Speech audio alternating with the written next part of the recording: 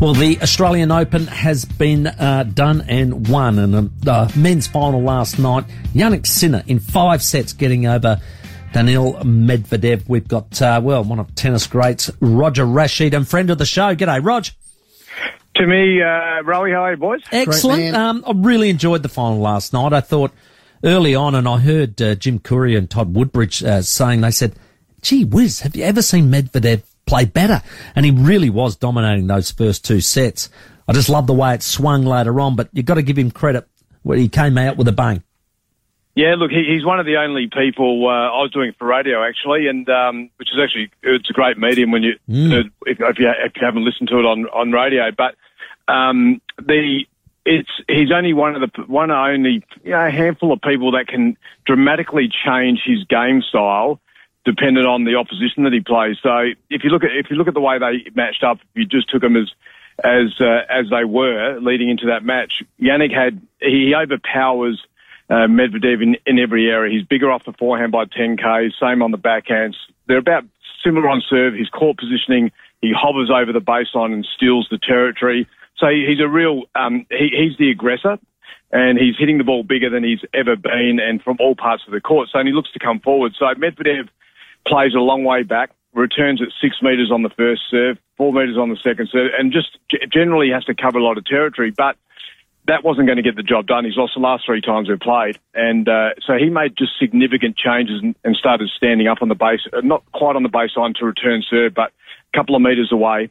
And then he played from the baseline. And he's just naturally so gifted that he could actually just play that and absorb that sort of speed of ball like he's been doing it all day. And it was a great game plan, because I was asking at the start, what will we see that's different from him? Because if it was the same as we'd seen for the last two weeks leading in to this final, it was going to be 3 sets with Yannick, I thought, as long as he could handle the occasion. And what a great first 2 sets. It was extraordinary tennis. And for Yannick to keep just composure, the beauty of 5-set tennis is we don't have a clock in our game, so we're not up against the clock. Yannick was serving first at the start of the third, so all you've got to do is roll your sleeves up, get dirty, hold your service game, sit down every change of ends being 1 up, and then there might be a pressure moment. Well, that happened in the third set at 5-4. Pressure moment, Yannick gets it done.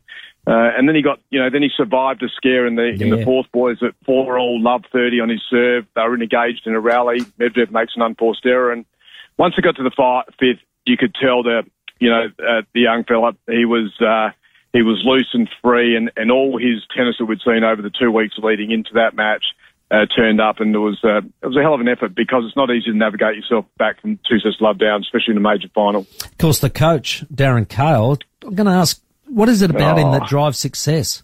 Do we have to talk him up? I know you're good mates, but gee whiz, it's amazing what he's able to produce. Yeah, I think we're all, Brad Gilbert made an interesting point. They asked him why he's been a successful coach as well. He said, well, first of all, he said, you got to have good horses. Yeah. You actually need talent for a start. So I think there's the first thing, because with so many, when you've got really talented athletes, you can push them and mould them, and you've got so much to work with that, you can shape them into the best versions of themselves. What Darren brings is, he brought that team real experience.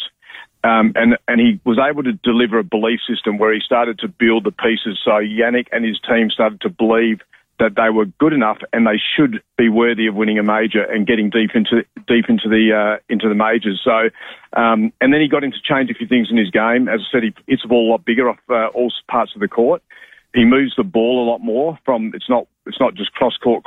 So there's a lot of movement of the ball, and his second serve is shored up a lot as well. So, and he keeps calm, the composure. He's already a calm individual, but Darren being in there, just his presence, and when you've got Yannick, who knows that Darren's been there, he's had players that have won majors, when you look up and things aren't quite working, if you've got someone who looks like you're safe and you can trust yourself, that's enormous value to a team. There's no doubt about that. And there were times in the Novak match and also the Medvedev match when Darren had to do some real work. He stood up a lot.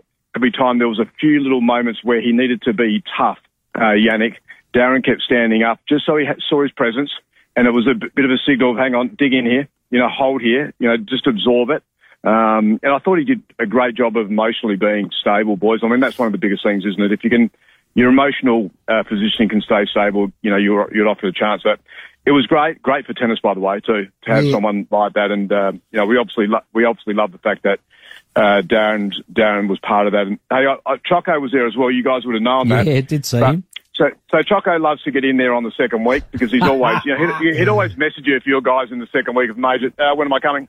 And the thing is, I said to Choco once when he won the quarters, I said, you know, you guys are now locks. You can't leave. And he said, no, I just wanted to come and see one game. I said, no. I said, players are superstitious. Once they're people in their box, the next match it'll be the same group. Yeah. And then I said, so as long as he keeps winning, you're in for the journey. So, what a great experience for them. Hey, well done to Matt Ebden winning the doubles. How good was that? Yeah, look, he's been, you know, he went from singles to a singles player, got to the top 50, and then transitioned. He obviously saw, Rowie, that his game probably wasn't going to hold up and you know, longevity wise. So he doubled down on doubles and. You know, him and Rowan Papana have, you know, they've forged a good team. You need someone who's the 43-year-old rookie. Oh, it's amazing. Let's all play, you know. And, you know, everyone's walking around the corridors saying, and there's quite a few late 30s, you know, players in their late 30s and starting to hit the 40 that are playing doubles. So let's face it, you're on half the court. There is no fatigue factor in doubles. You know, the points are short. So if you can play a little bit, you can definitely make your way through it. And that was a great effort from Matt. Matt's been he's been a journeyman in doubles, and he's actually now, you know, the equal number one pair in the country. And we've had now 3 Australian teams. Well, Matt was half of one with Rowan, but we had Australians win it last year, and we had the Australians win it the year before. So so it's been a successful time for the Aussies in doubles here at the Aussie Open. Well, mate, we really appreciate the wrap there. We'll definitely talk to you again as the other Grand Slams come along, but really appreciate your time, Rog. Thanks, boys. It was a great 2 weeks. Well, actually, it was a great month. And then we watched the Windies just win just leading into the finals. So that was pretty spectacular as well. Wasn't it? Good on you, mate. Cheers for your time. See you guys. Roger Rasheed, our guest there, just giving us a wrap on the Australian Open. That is now one and done.